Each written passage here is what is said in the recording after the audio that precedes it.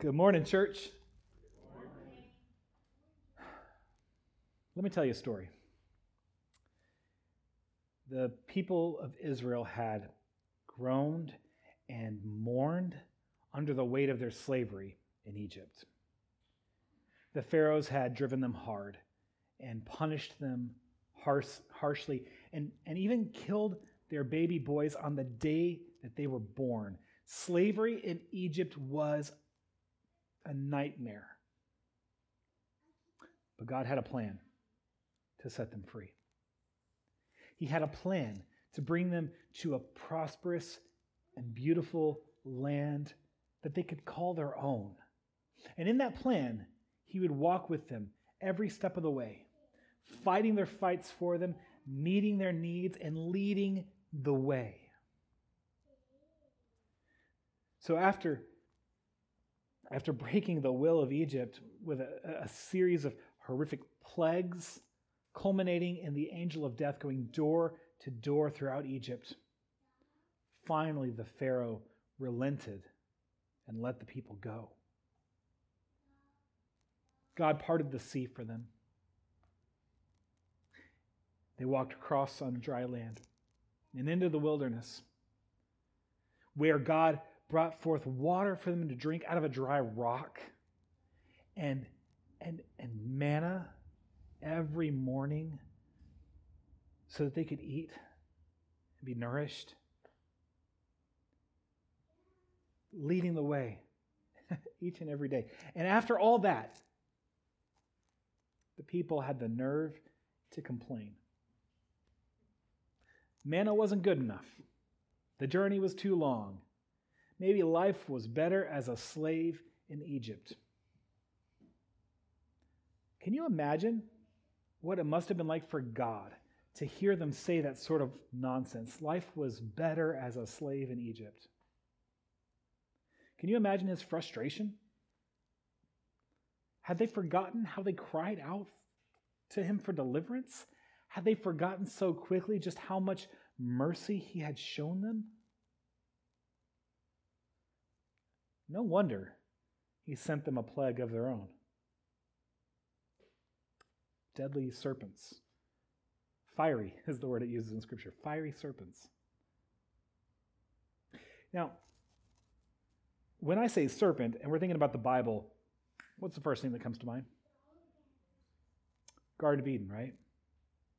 The serpent was the first of all creation that led mankind to question God's goodness.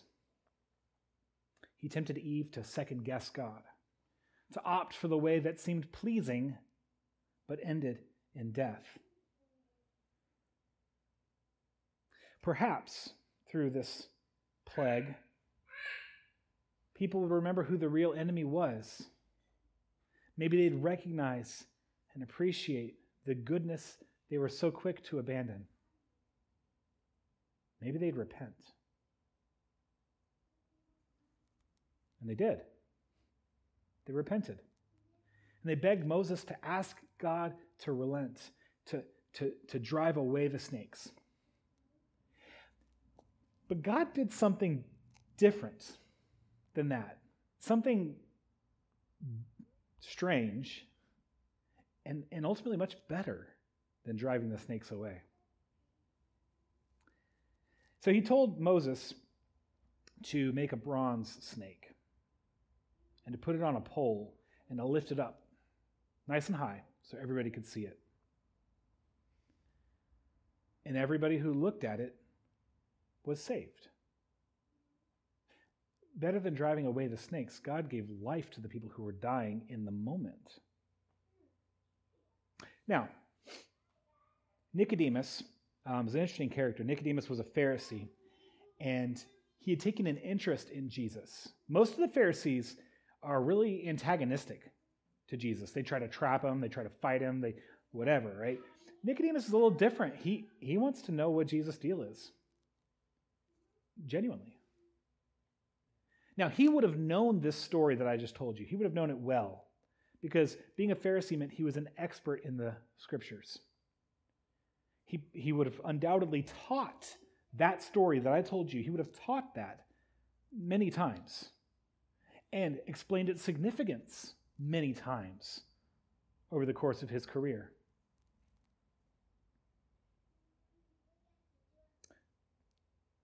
But Jesus took that familiar story and turned it on its head. Because when Jesus talks about the story, it's not just a historical event anymore. It is that, but it has bigger significance. Nicodemus is being told by Jesus that the purpose of that moment in history was to reveal what was about to happen to him. Jesus says, "As Moses lifted up the serpent in the wilderness, so must the Son of Man be lifted up, that whoever believes in him may have eternal life. For God so loved the world that he gave his only Son, that whoever believes in him should not perish, but have eternal life. For God did not send his Son into the world to condemn the world, but in order that the world might be saved through him." Now, lifting up. When we say lifting up, we usually are talking about exalting, right? Like when you lift something up, you're putting it in a place of honor. But when Jesus speaks of being lifted up, he's talking about something very different than what we might picture. When Jesus was lifted up on Calvary, nobody who looked at him envied his position. He wasn't lifted up in honor. He was lifted up by murderous intent and cruel mockery. It was a grim and gruesome sight. And who would ever want to look at that? But holding the crucifixion of Christ up against the story of the bronze snake, it gives us a deeper understanding of both. See, one of the things that I have had a hard time understanding in the past is why a bronze snake? I mean, if you've read the story before, you've probably asked that question too. Why a snake? You think about this. The problem is that there's too many snakes. I will spare you my Samuel L. Jackson impression, but there are snakes everywhere. The last thing you want to see is another snake. Can you imagine a more hated image in that moment than a snake?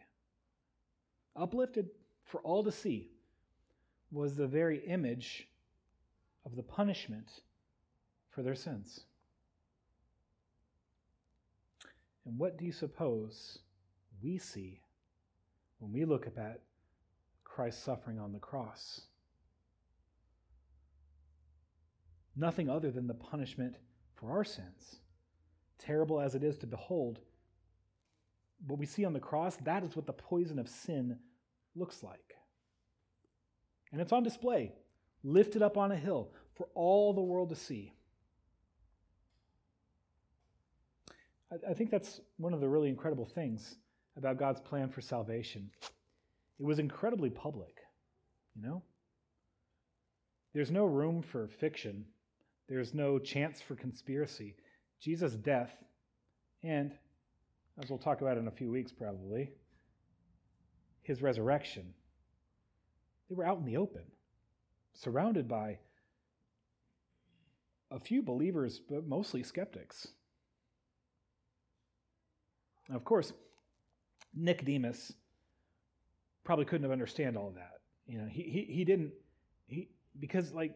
didn't probably know that Jesus was talking about the crucifixion.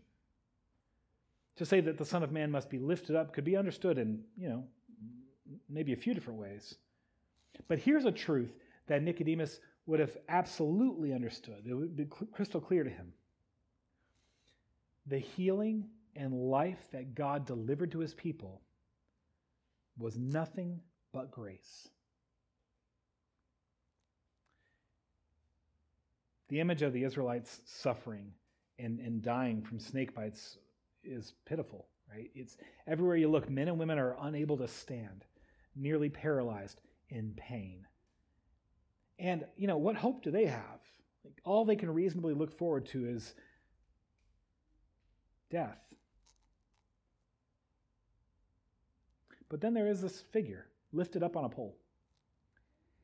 And the sight of it, just the sight of it, is enough to bring the nearly dead back to fully alive. And the prophet, Moses, his call to them is just to trust. Just believe. Just look. Moses didn't raise the snake up in condemnation. People were already dying. The snake was lifted up so that people might believe and live. And so Jesus looks at Nicodemus, and it's as though he says to Nicodemus, God didn't send me to condemn anyone.